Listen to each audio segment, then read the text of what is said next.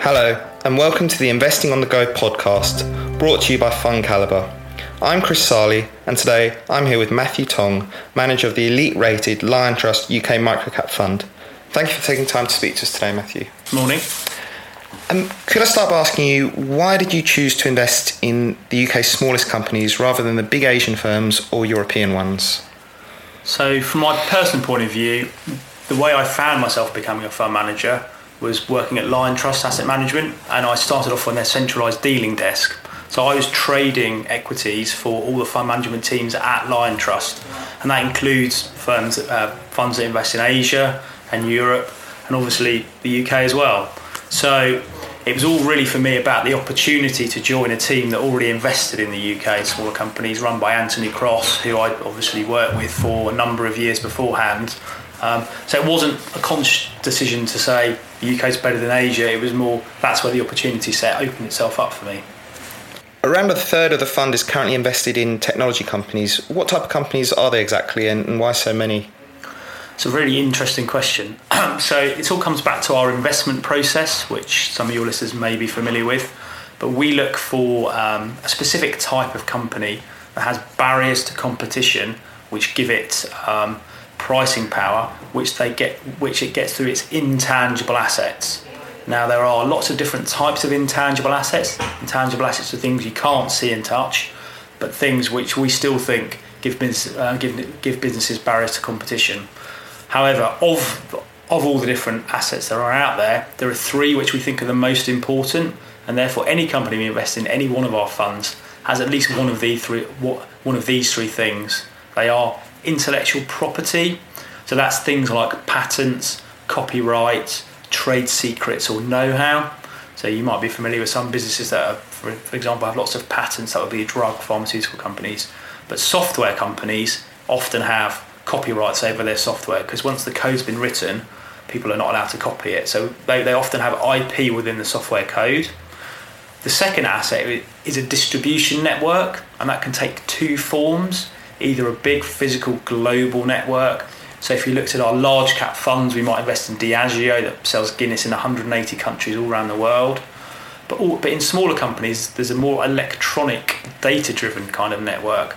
And this is really where the good or the service or the data you provide to your customer becomes embedded within their workflow.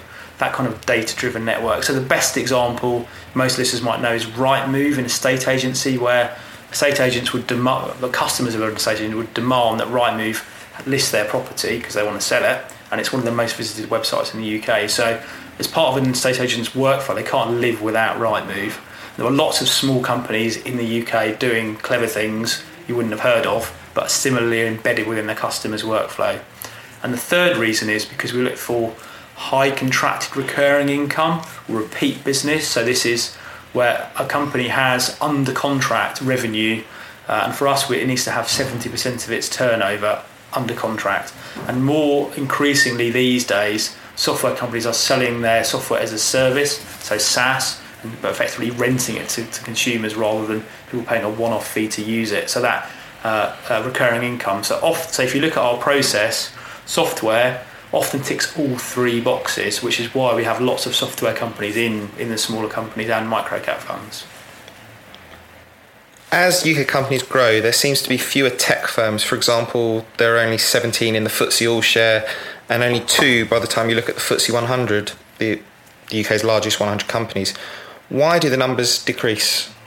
It's a very interesting question again, and actually we had threw this around the team because to get different team members' views. We think there are several reasons. Firstly, the UK doesn't really have kind of the venture capital, early tech investing on the scale that happens in America. So that's kind of difference between the market, and also the UK market in general is less tolerant of loss-making companies.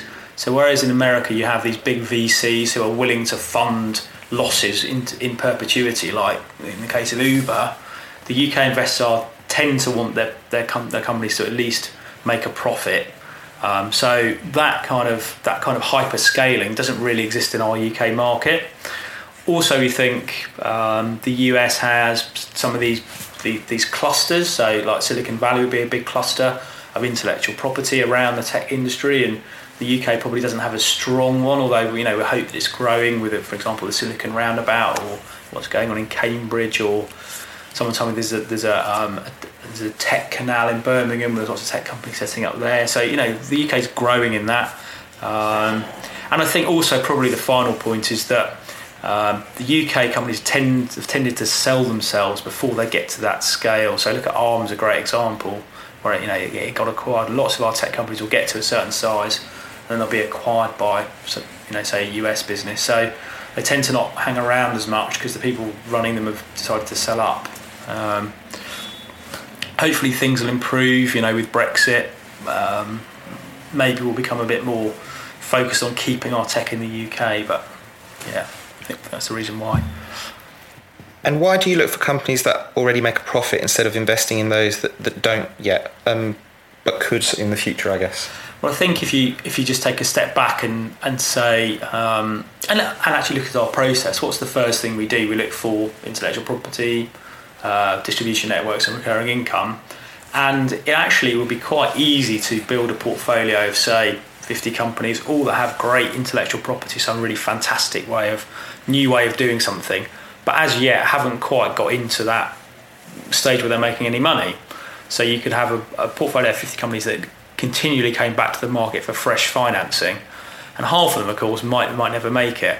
So in terms of investing in companies that don't make any money yet, we think it's a lot more risky, and actually picking a winner out of that basket 50 would be very hard. So we prefer to invest a bit further along the evolution of that business's life cycle, where it has already tipped into profit. Just because really of the risk angle. I think it's something Anthony learnt over the years as well. He running the Small Companies Fund for 20 years in the UK. He did used to invest in loss makers, but I think he constantly found that they were always needing fresh finance, and actually better just to wait until they got to that tipping point. You also like the directors of a company to have at least a 3% stake themselves. Why is this? Well, there's two main reasons really. First of all, there's the whole incentivisation piece. So we are incentivised alongside them as owners of the company, and actually that manifests itself in a couple of ways. So I suppose the first one actually to realise is that our microcap fund, the average company in it is about 90 million market cap. So that's £90 million on average is the value of those companies, and the average director or the board of those companies own about 20% of the equity. So they have, as management teams, on average, £18 million of their own money invested in the company.